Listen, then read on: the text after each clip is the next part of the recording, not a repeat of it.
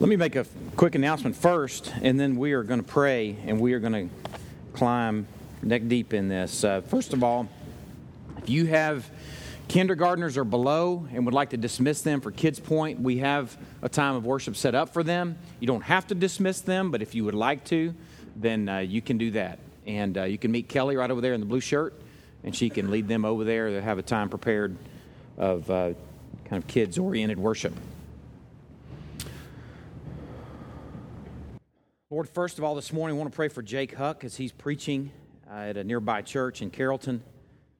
Lord, we want to pray that his time there at Global Harvest Church is a time that's rich as he fills that pulpit. Lord, I pray that you speak words of truth and that you expose realities about you and about man that leave that people changed. I pray that you'll speak clearly through Jake and use him for your own glory. We pray for the pastor of this church, John Choi, and the Korean believers in that church. We pray that they are wrecked by the gospel. We pray that their instrument of evangelism is a unified, Christ-enjoying, inner-involved people. Pray that you are glorified through true community that's enjoying you out loud and reaching outward to those who don't know you. Lord, I pray for this pastor and his wife, that he is blessed in his marriage and that he is blessing his wife, and his first ministry or his primary ministry is to her. And that what you give him else gushes over onto this people.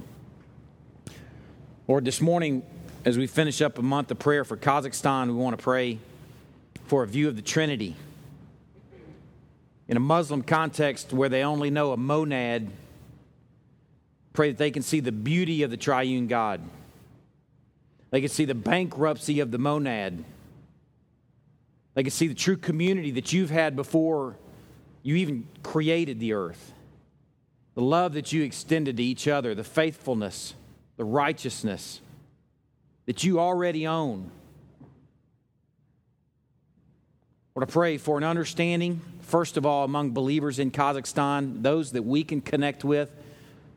And then I pray for this to spread like wildfire in a monad context. Lord, I pray for Bayat, who's walked away from the faith because he can't understand the Trinity. Lord, I pray that someone can be equipped to stand ready to give an account for the hope within and to show Bayat the mystery and beauty of the triune God. Lord, we are thankful for the time that we're about to spend together. I thank you in advance. I pray for understanding above a difficult truth.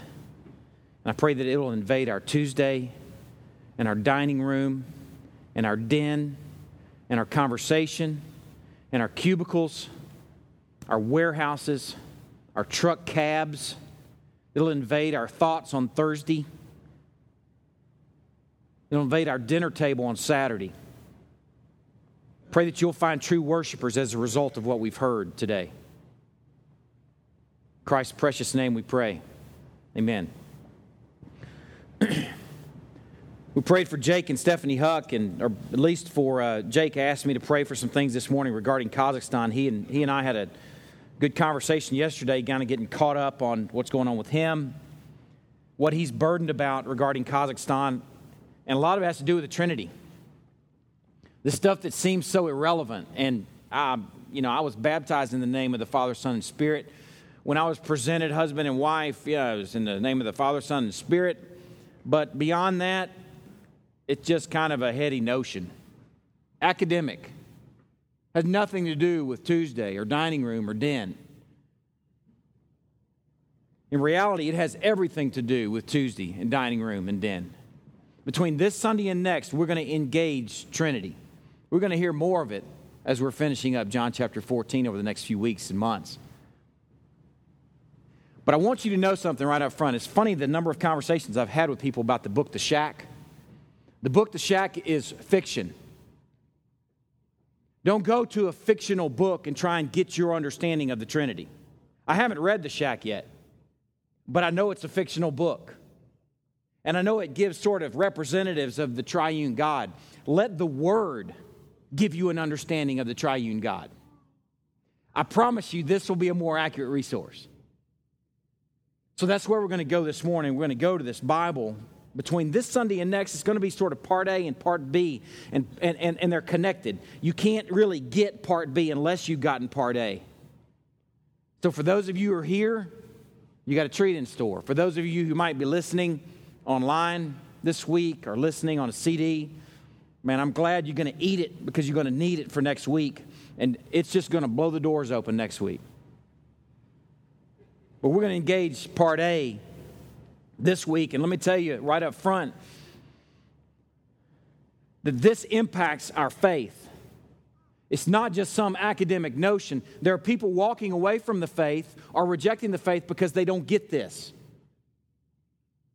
Some of y'all may remember the baptism that we had a few weeks ago that Jake Huck presented online. That was Bayat. Bayat has walked away from the faith because he can't get the Trinity. You think it's a surprise that it happens in Kazakhstan? It happens in Greenville. It happened in the New Testament church. People walked away from the faith for one reason or another. And a misunderstanding of the Trinity makes a great excuse. So the people of God should have a handle on this.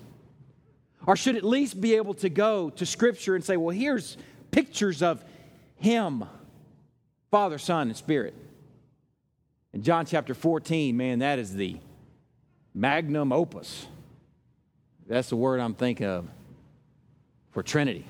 It's beautiful because they're all three here. I've been studying guys like Peter Leithart, in case you want to write down some names. A guy named Ralph Smith also wrote a book on Trinity and reality. More than anything, I've been studying my text, lots of it. John chapter 14 is where we're going to be this morning, so go ahead and turn there. Probably already there.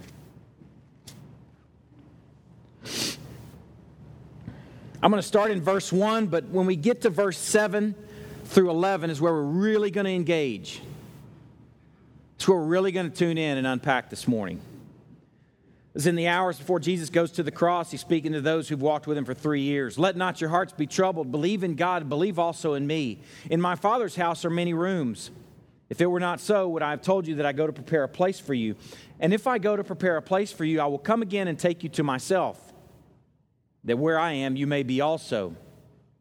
And you know the way to where I'm going. And Thomas, Lord, we don't know where you're going. How can we know the way? And Jesus said to him, I am the way. I am the truth, Tom. I am the life. No one comes to the Father except through me. Now pay attention. If you had known me, you would have known my Father also. From now on, you do know him, and you have seen him.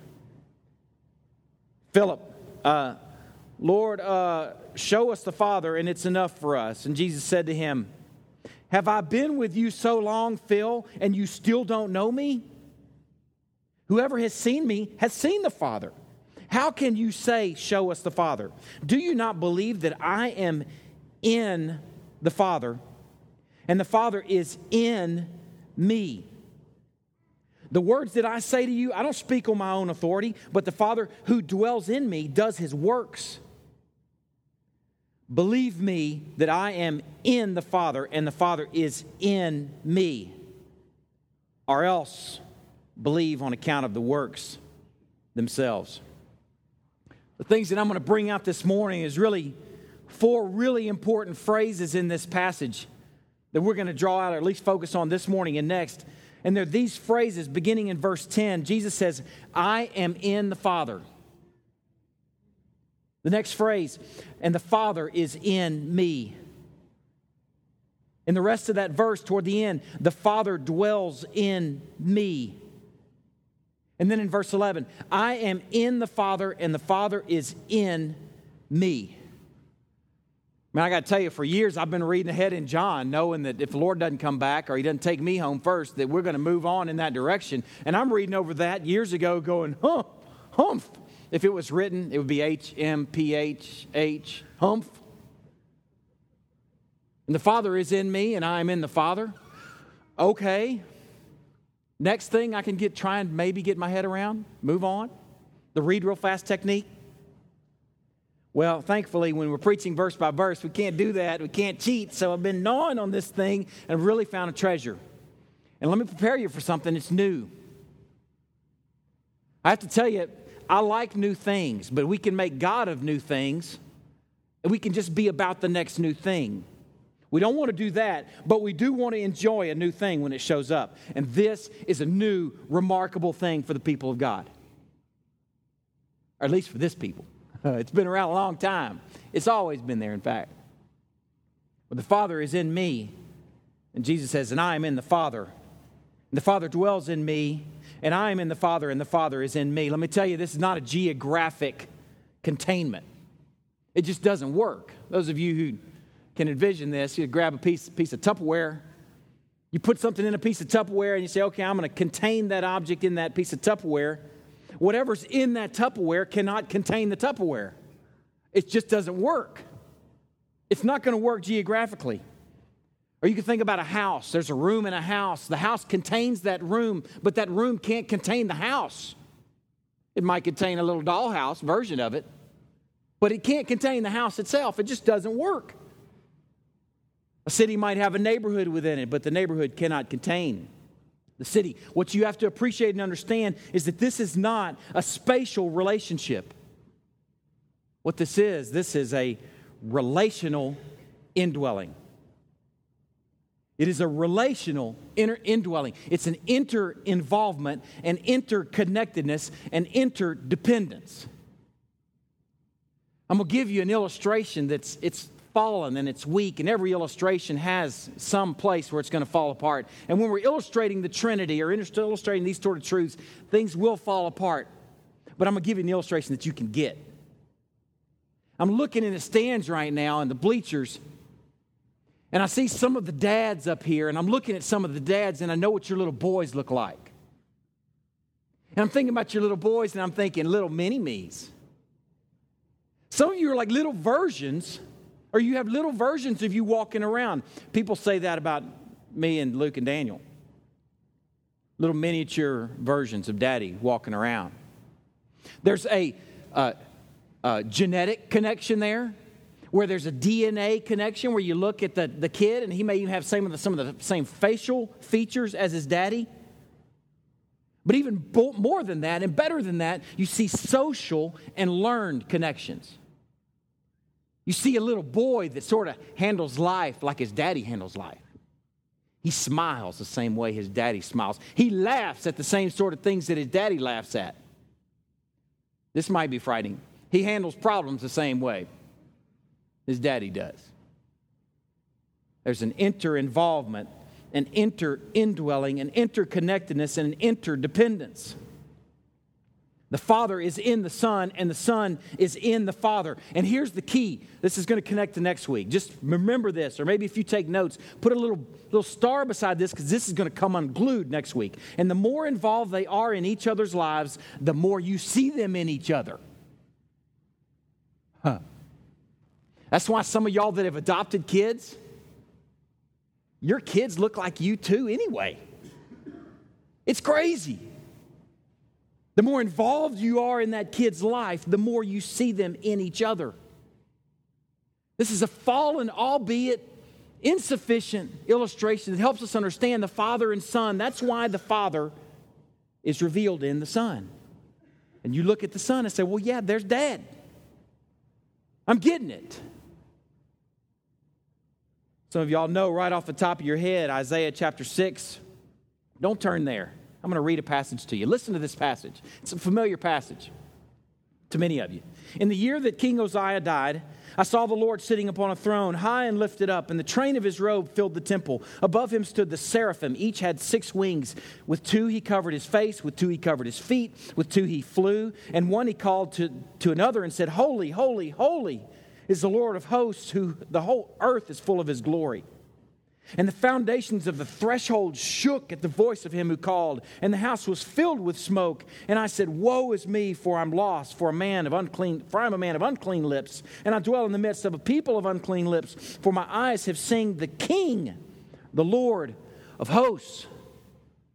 That's a familiar passage to a lot of us, and most of us think about the Father. The interesting thing is, over in John chapter 12, verse 41, we find out that this is actually, Isaiah is writing about the Son. But guess what? He looks like the Father. You see the Father all over him. You see the Father in him. The early church fathers had a term for this. It's a Greek word. I'm going to introduce you to a new word this morning. And don't be afraid of new words, because new words have new concepts and new meanings that you fall in love with. This new word that I'm going to introduce to you this morning is the word perichoresis. It's a Greek word, and I'm going to break it down for you here in a minute. But I want to first introduce you to the concept. It's derived from another Greek word that means to contain or to penetrate. It was used by our early church fathers when they were preaching and teaching on the very same passage I'm preaching and teaching on today. Is that cool? To think that 1,400 years ago, that somebody was preaching from John 14, verses 7 through 11, and they're engaging the same realities that we are now? 300 years A.D., that they're engaging realities like this? Man, this is some sweetness right here. A guy named Hilary Zaportier in the 4th century, and a guy named John of Damascus in the 7th century, when they're describing the Trinity, they described it this way in terms of perichoresis: mutually, now listen to this word, interpenetrating, mutually indwelling, cleaving together. Listen to these words from John of Damascus. He said, the three persons dwell and are established firmly in one another, for they are inseparable and cannot part from one another. This is written in 600-something A.D. On this passage, he says, but they keep to their separate courses with one another, without coalescing or mingling, but cleaving to each other. For the Son is in the Father and the Spirit is in the Father and the Son, and the Father is in the Son and the Spirit. But yet there is no coalescence or commingling or confusion. And there is one and the same motion of the three subsistences, which is not to be observed in any other creature. I know that's some hard, deep thoughts, and that's why I told you need to be ready this morning, because the train is rumbling. If you can get your head around this reality, what he's saying is these three distinct persons are moving in a union. Perichoresis, when it's broken down, the Greek, peri means to go around like a perimeter. Choresis is where we get the word choreography, dance. That's what this has been described as, the dance of God. It's like folk dancers are a dance group that's so involved and so interconnected that they move as one body. Listen to a guy named Eugene Peterson. You might recognize his name. He wrote The Message. Listen to these words. Just take in the beauty of this in regards to our God. Imagine a folk dance, a round dance with three partners in each set. The music starts up and the partners holding hands begin moving in a circle. On signal from the caller, they release hands, change partners, and weave in and out, swinging first one and then another. The tempo increases. The partners move more swiftly with and between and among one another, swinging and twirling, embracing and releasing, holding on and letting go. But there's no confusion. Every movement is cleanly coordinated in precise rhythms as each person maintains his or her own identity. To the onlooker, the movements are so swift, it's impossible at times to distinguish one person from another. The steps are so intricate that it's difficult to anticipate the actual configurations as they appear. Sweet picture of the Godhead, Father, Son, and Spirit, while remaining distinct persons. God moves as a union. There are no renegades. They move as a union. Like our boy John of Damascus said, there is one and the same motion of three subsistences, but no coalescence or commingling. Imagine those dancers on the dance floor moving so fast that if you take a snapshot with your phone or with your flip camera or whatever you got, all you get is a blur. And you want to say, I want to take a picture of John, but you can't get just John because it's a blur. I want to see just Jesus, but you can't see Jesus because it's a blur. You see the beauty of perichoresis. Perfectly timed movements of releasing, embracing, stepping, and turning. It's a beautiful picture of a perichoretic God. 3 distinct persons moving in a union of godness. You look at any one moment, and it's difficult to know who you're seeing. Think about the work of creation. Genesis chapter 1, God speaks into nothingness. And he says, let there be light. The Father speaks and says, let there be light. He says, let there be an expanse. Let the earth sprout vegetation. And note what he says right here that clues us in to the dance is he said, let us make man in our image. Who's us? It's the dance. Let us make man in our image. The Father speaks. Hebrews chapter 1 verse 2 tells us that while the Father speaks, that it's the Son that's the agent of creation. He does the creating. And Genesis chapter 1 verse 2 tells us that all the while the Spirit hovers above the waters. The dance is on. And it's beautiful, but it's blurry. Who's doing what?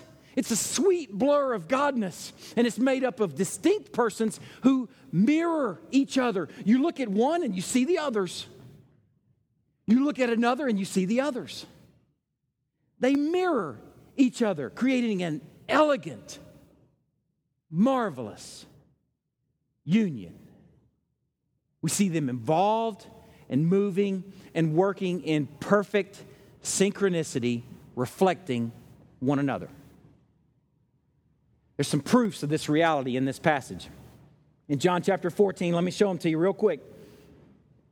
John chapter 14, verse 7, he says to Thomas, if you had known me, you would have known my Father also. From now on, look, he says, you do know him, this distinct person from me, and you've seen him, this distinct person from me. You've seen him because guess what? I'm a mirror reflecting the Father. It's a proof. He says to ordinary Phil in verse 9, he says, Phil, have I been with you so long you still don't know me? Whoever has seen me has seen the Father. It's a proof of the Father indwelling the Son. There's a couple more proofs here. In the next verse, in verse 10, he says, I'm in the Father and the Father's in me, and the words that I say, they're the Father's words. The works that I do, they're the Father's works. It's the proof for what he's saying of Father indwelling Son. Now let me tell you how important this is. Turn to John chapter 1, verse 18. For those of you who are kind of thinking, oh man, this is heady and it's kind of irrelevant or impractical maybe. I'm not sure I can get my head around this. I'm not sure it's really that important. Look at John chapter 1, verse 18. It says, no one has ever seen God. If it was not true that God was perichoretically related to himself as Father, Son, and Spirit, if it wasn't true that the Father is in the Son and the Son is in the Father, if it were not true, then that verse would end right there. It would end with no one has ever seen God. And you could take your big pen, marks a lot, and put a big period after that, and you could take the rest of the book of John and rip it out because it's not true. In fact, you could take the rest of your New Testament out. That's how important this is. It's the beating heart of the gospel, but we're oblivious to it because it's hard. The people of God have got to engage this and go, yes, the Father is in the Son. And verse 18 continues. Thankfully, it doesn't end right there. It says the only God who is at the Father's side, this is Jesus. He has explained him. He's revealed him. How can he do that? Because the Father is in him. How can he do that? They can do it because they're about the perichoretic dance. This is the crux of the gospel. This is the pivotal truth of the gospel, that the Father is in the Son. If he's not, we can all go home. If he's not, we can all go start finding some unblemished lambs and goats and doves and start sacrificing them. We can go pitch a tent and see if we can get some priests to man that tent. And we can sacrifice and try and get with God as the best we're going to get. And then occasionally when God actually shows up in the tabernacle and the smoke, the Shekinah glory fills the tabernacle, we got to bail out of there like Jack Bauer. Because we can't know him. Because for John, seeing is knowing. And knowing is believing. If you can't see him, you can't know him. If you can't know him, you can't believe and you can't have eternal life. This is the meat of the gospel. What I want to do in these next few minutes is I want us to worship in the Word. Turn to Luke chapter 8. We're going to worship in response. Sometimes we worship with song, usually. You need to understand that when I'm preaching, that hopefully we are worshiping. I had somebody come up to me after a sermon one time and say, hey man, I don't know what worship is, but when you're preaching, I think I'm doing it. And I said, exactly. You're exactly right. But I want you to connect to what we're about to do in these next few minutes as worship. We're seeing Father in Son, Son in Father. We're seeing that is the pivotal truth of the gospel. So we're going to worship in response to that in the Word. Luke chapter 8, verse 40. Now when Jesus returned, the crowd welcomed him, for they were all waiting for him. And there came a man named Jairus, who was a ruler of the synagogue, and falling at his feet, he implored him to come to his house. For he had an only daughter, about 12 years of age, and she was dying. How many of y'all had daughters? I have one. She's 11. Only daughter. Climb into this story. And let's see what we can find out about God the Father from God the Son. This little girl is dying, and Jesus went, whatever he was about to do. We don't know what he was about to do, but he dropped whatever he's about to do, and he goes where Jairus asked him to go. And as he went, the people pressed around him, and there was a woman who had a discharge of blood for 12 years. 12 years. She spent all her money on physicians. I was talking with somebody yesterday that's had a back problem for years. Christy's back has hurt for years. How many of y'all have other problems that have hurt for years? We have daughters. We have problems, physical problems that have lasted for years. And she could not be healed by anyone else. She came up behind him and touched the fringe of his garment, and immediately her discharge of blood ceased. And Jesus said, "Who was it that touched me?" When all denied it, Peter said, "Master, the crowds surround you and are pressing in on you." But Jesus said, No. Someone touched me, for I perceive that power has gone out from me. And when the woman saw that she was not hidden, she came trembling and falling down before him, declared in the presence of all the people why she had touched him and how she had been immediately healed. And he said to her, "Daughter, your faith has made you well. Go in peace." While he's still speaking, someone from the ruler's house came and said, "Oh, well, too late, Jesus. Jairus, his daughter, is dead. Don't be troubled with coming on over." But Jesus, on hearing this, answered, "Don't fear, only believe, and she will be well." And when he came to the house, he allowed no one to enter with him except Peter and John and James and the father and mother of the child. And all were weeping and mourning for her. But he said, "Do not weep, for she's not dead, but sleeping." And they laughed at him, knowing that she was dead. But taking her by the hand, he called, saying, "Child, arise." And her spirit returned, and she got up at once. What we can learn about God the Father from watching God the Son is that Jesus had time for those that are in need. Jesus was in the middle of doing something, and Jairus comes to him, and he goes this way to help Jairus. He's on his way to help Jairus, and a woman with an issue of blood stops him. He's going to say, "Oh, I don't have time for you. There's a little girl that's dying." He calls her daughter, and he heals her.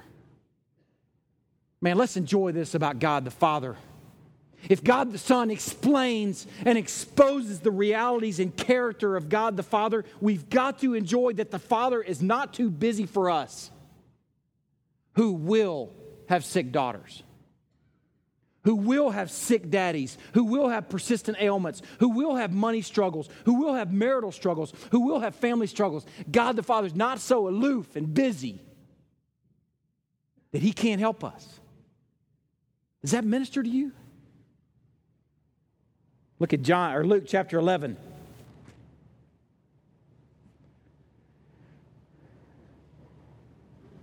Luke chapter 11, verse 37.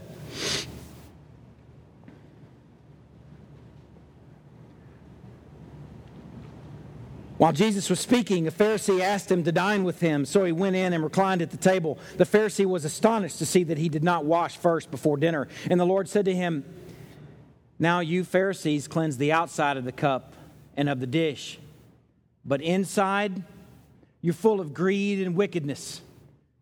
Your noses are clean, your hair is parted, you look like the perfect believer, but inside you're full of greed and wickedness. You fools! Did not He who made the outside make the inside also?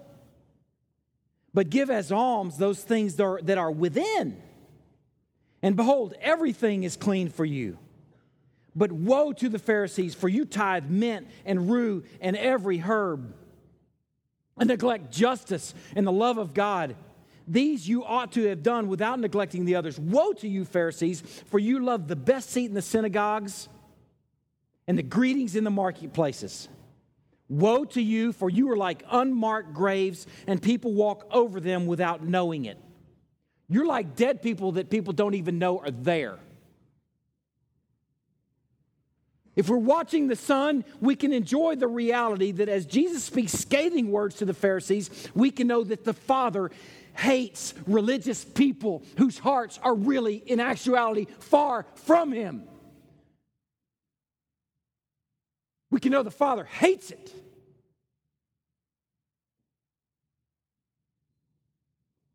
Turn to John chapter 4. And I'm going to start moving quickly through John, just snippets that we can worship with. John chapter 4, when Jesus speaks to a Samaritan woman to a Jew was dirty. She was unclean. She was a non-Jew.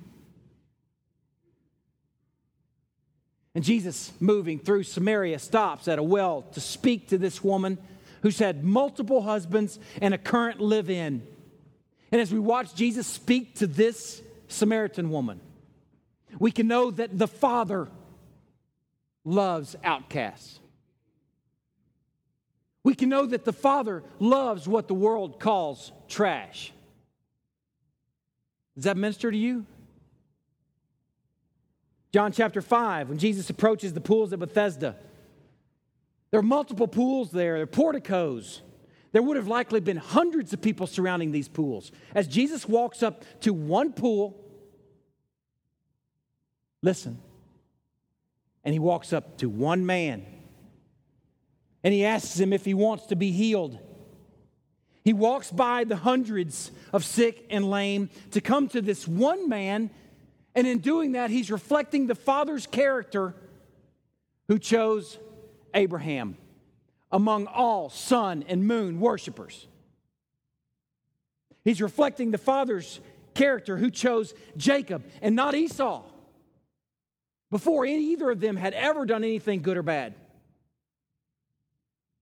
As he approaches that one man at that pool with hundreds of people surrounding that pool, he's reflecting his Father who chose David among all shepherds, who chose the foolish things of the world to confound the wise. Jesus reflects God the Father's eclectic character in gathering the church, the ecclesia, over the ages.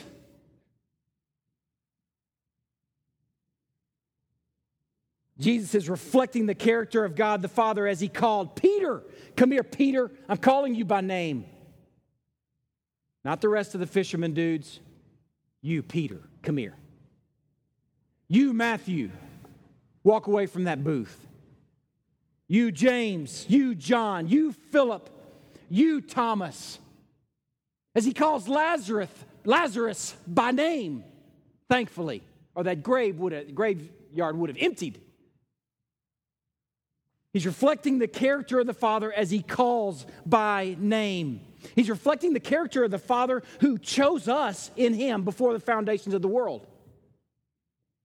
That we should be holy and blameless before him. In love, the Father predestined us for adoption through Jesus Christ, according to the purpose of his will, to the praise of his glorious grace, with which he has blessed us in the beloved. Jesus is just reflecting the character of the Father.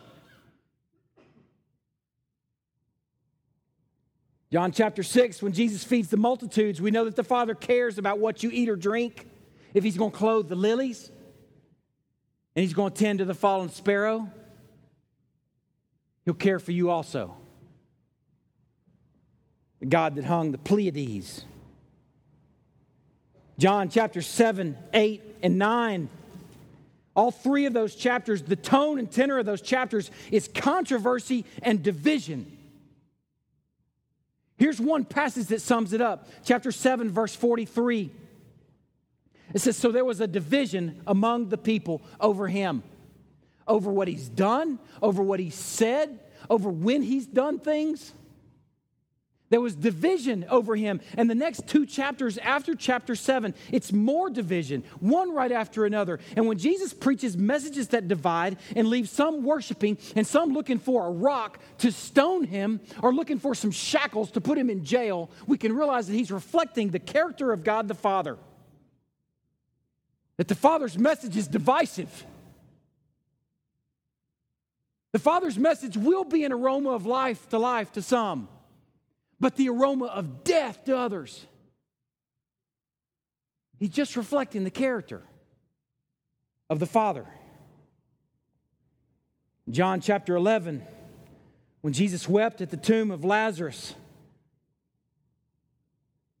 we can watch the Son and learn that the Father mourns with us when we lose someone that we love. Some of you are too young for that to happen. Some of you know how that feels. And it's good to know that the Father mourns with you. John chapter 12, when Jesus looks for a donkey's colt, the embodiment of unimpressive. The goober ride. The picture of the unlikely. When Jesus looks for that sort of ride into Jerusalem to show them what sort of king he is, we can get to know the character of the Father who spoke the Pleiades into existence, that he's also that sort of king who's lowly, who works with the unlikely. John chapter 13, when Jesus washed feet, we can know that God the Father is the sort of king who steps down from his throne to tend to his servants.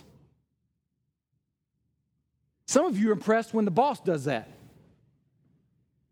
We've never been around a king ruling, but you can imagine what that would be like. Take the boss stooping down to help the lowest employee. I saw these two guys eating in a restaurant last night out in Miller Grove eating catfish. And I saw this guy at a table next to us that was wearing these fine clothes. It looked like he was the boss. There was just two of them sitting together. Across from him was sitting a dude that had calluses. He had calluses on the back of his hands. The guy looked like 100 miles of bad road. He'd been working hard. And it's $14 a plate. at this place. And it looked like the boss was tending to his employee. And I thought, man, that's cool. And I thought, man, that pales to a God that stoops and washes feet. Can we marvel at that in worship? Can we enjoy that that's the character of the Father? Can we enjoy that when Jesus teaches all the time, he just didn't have a couple of sermons here and there, a couple of wise words here and there? Can we enjoy the reality that Jesus teaches all the time? He preaches, rebukes, he encourages. And we can know from watching Jesus that the Father is an engaging God. He's not some aloof God that created, wound up this thing called creation, put it into motion, and then sit back and watching the experiment.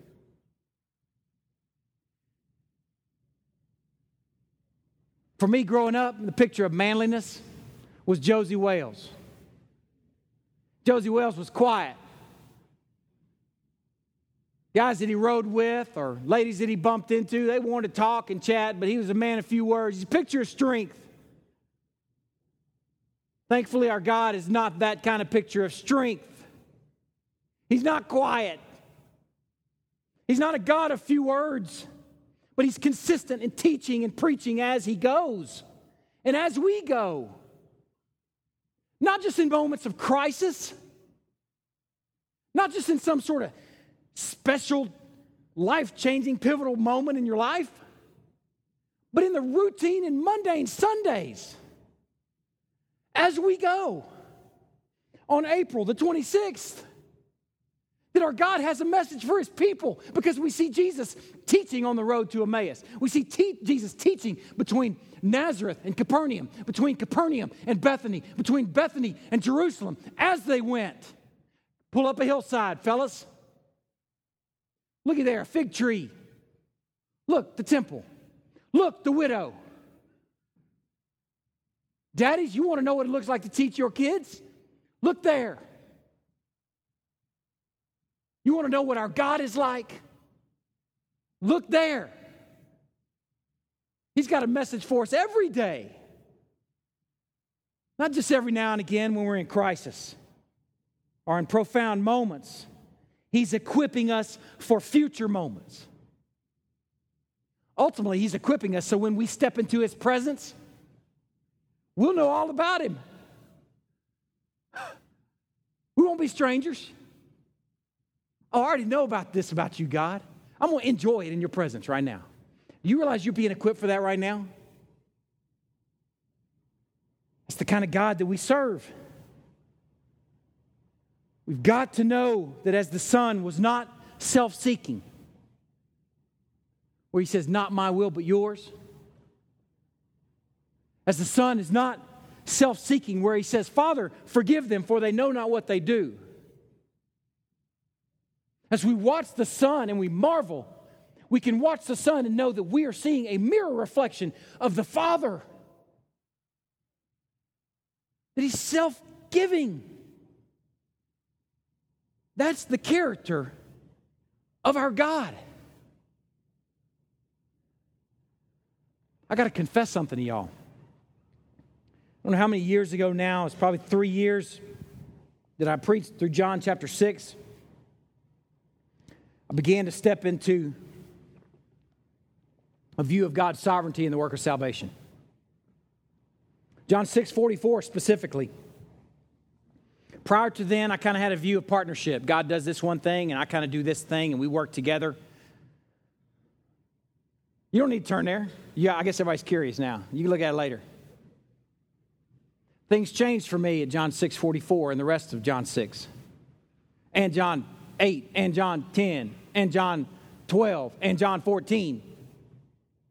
Where I'm seeing God at work, completely at work in the dark heart of man. We think we choose God when in reality God has chosen us. Just like that man in Bethesda pool was chosen. I've embraced that, but I have to confess to you, I've also embraced these teachings that we've been saved by God from God. You have that view that God and Satan are competing and God rips us from the hands of Satan and we're saved. It doesn't work that way. What happens is the holy wrath of God is directed at sinful man, but the grace of God steps in front of us, and his name is Jesus, and he takes what we're due. I'm very comfortable with we're saved by God, from God, but I have to confess to you that I've had this view of God the Father. I've been left in this view of sovereignty with sort of this view of God the Father as, man, you sure are lucky Jesus stepped in the way of you, because I want to mash you. I've got to confess. This view of the Father, man, this white-hot wrath is just waiting to eat you alive, but nice Jesus steps in the way.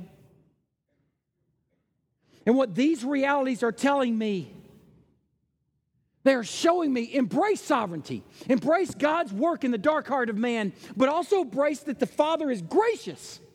The Father is merciful. The Father is true. The Father is a servant. God the Father, who spoke the Pleiades, 250 sons that are moving in the same direction, is compassionate and cares about your pain. That's got to mean something to you.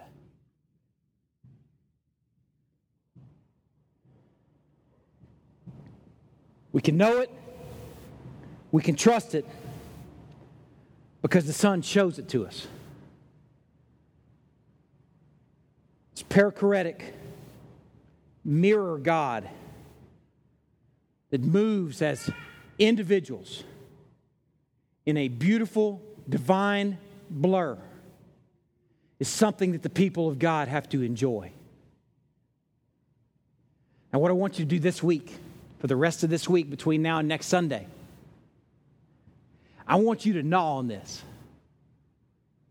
I realize it's some difficult truths. I realize it. I realize these bleachers are uncomfortable. I realize it's hot in here. I realize some of y'all had a late night.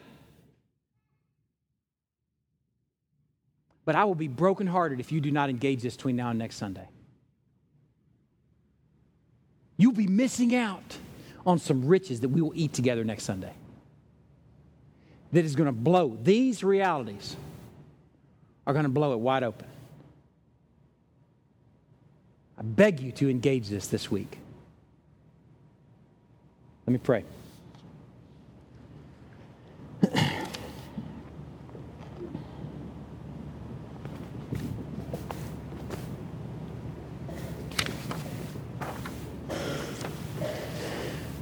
God, I recognize that these are some difficult truths hitting regular hearts and minds, just like mine, that I've had the opportunity of weeks and months to gnaw on this, and that your people are being confronted with this for the first time today.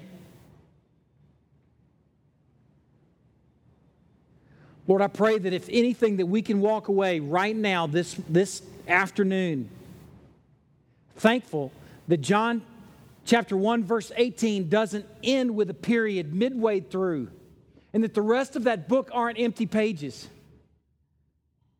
That our New Testament is not ripped out, but that it is flush. And it's full of reality, ultimate reality, because you are poured out in the Son.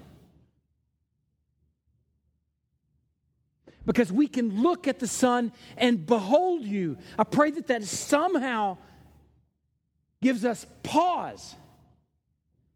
I pray this week that shepherds, fathers, maybe for the first time will sit at their dinner tables with their wives and their kids. And if they don't have kids, that they'll sit with their wives and say, "Hon, what does this mean? What could this mean?" Lord, I pray that we will muse, that we will gnaw, that we will chew on this reality that makes us Christian. And Lord, I cannot wait until next week until we see how it invades Tuesday.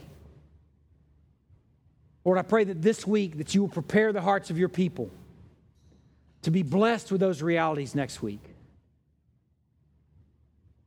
Lord, we are so thankful. We confess together. We are so thankful that you are revealed in your Son, that you are knowable in your Son, that you are seeable in your Son, that you are believable in your Son, and that in believing in your Son that we may have life.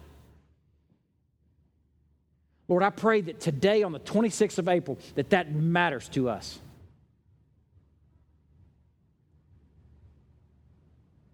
Lord, we want to respond right now in song. We pray that you'll find it a sweet aroma. In Christ's precious name we pray. Amen. I have to tell y'all, I'm kind of grieved this morning. I'm grieved because I fear that we can be simple. You know, something that's new or hard, just like, oh man, just give me something easy. We can be so conditioned by TV shows and activities that are just so easy. Sleep is easy. Eating's easy. This isn't easy. I'm grieved because I'm going back over it in my head and my schedule this week, and I'm thinking, did I not spend enough time in prayer? Or did you get it and it just didn't look like it? Are these bleachers just that uncomfortable? And Satan's busy with me, I'm telling you too. He starts in on me and he says, man, nobody's going to pick this up this week. They got bills to pay, jobs to tend to, classes to take, yards to work on, clothes to buy, stuff to sell. We don't have time for this. I'm sitting over there thinking all that right now. I'm confessing to you. And I'm begging you to engage this week. This may be, it probably is the most profound message that I've preached in the book of John. And I realize you can't tell a whole lot by what you see. Brad Cardwell's counseled me on that before. He probably counseled me after my words this morning. But man, if you didn't get this morning, even if you think you did, it's taken me months to eat this. I'm begging you to gnaw on this week. You know what? We have it online. You can podcast it. You can pick up a hard copy CD at the church building. How sweet would it be if you just even got online and put in Perichoresis. Perichoresis. How crazy would that be if you just, man, I'm going to be zany this week. I'm just going to look up a Greek word and see if I can learn more about my God. I'm going to put some work aside or some activities aside, and I'm going to engage this as a family. Wouldn't that just be zany? Man, part of my problem is I get on Facebook, and I see how people spend their time. It's just a discouragement for me on Facebook. Everybody's so busy with the most insignificant stuff. And I look at myself and I go, man, I'm busy with the same kind of stuff. This is probably the most profound truth that I've engaged as a preacher. And if you're thinking right now, but it was just so irrelevant, you're going to find it invade you next week. So this week, the question to talk about as a family, as you engage this, as you study on perichoresis, Perichoresis. Crazy, I know. Here's the question to engage this week. What does the perichoretic character of God, Father, Son, and Spirit, have to do with my Tuesday? What does it have to do with me as a teenager? Where, man, I'm just worried about what next clothes I'm going to buy, what car I'm going to drive, where I'm going to eat with my friends. What does it have to do with me if I'm 18?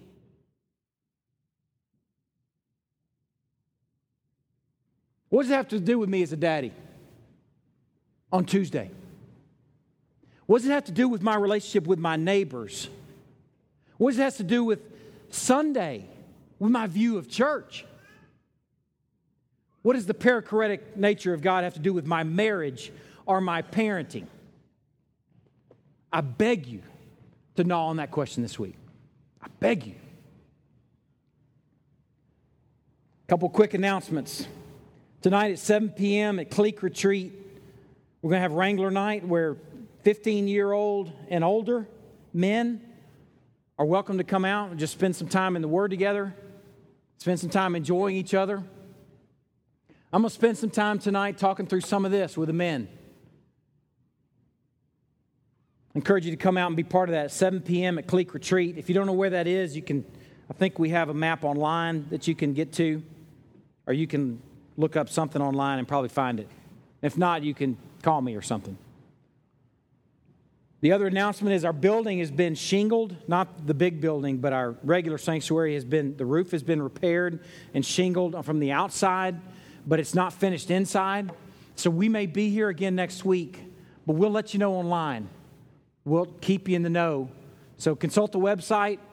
If you're not on our email mail out, I beg you to get on that, because I get emails or phone calls over the course of the week. Hey, man, what's up? And I'm like, hey, what's up? Why aren't you on the mail out? It's easy. That's a no-brainer.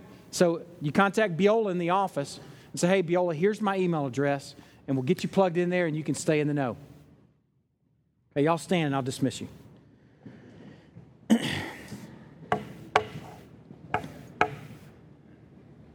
Lord, we turn this week over to you for worship.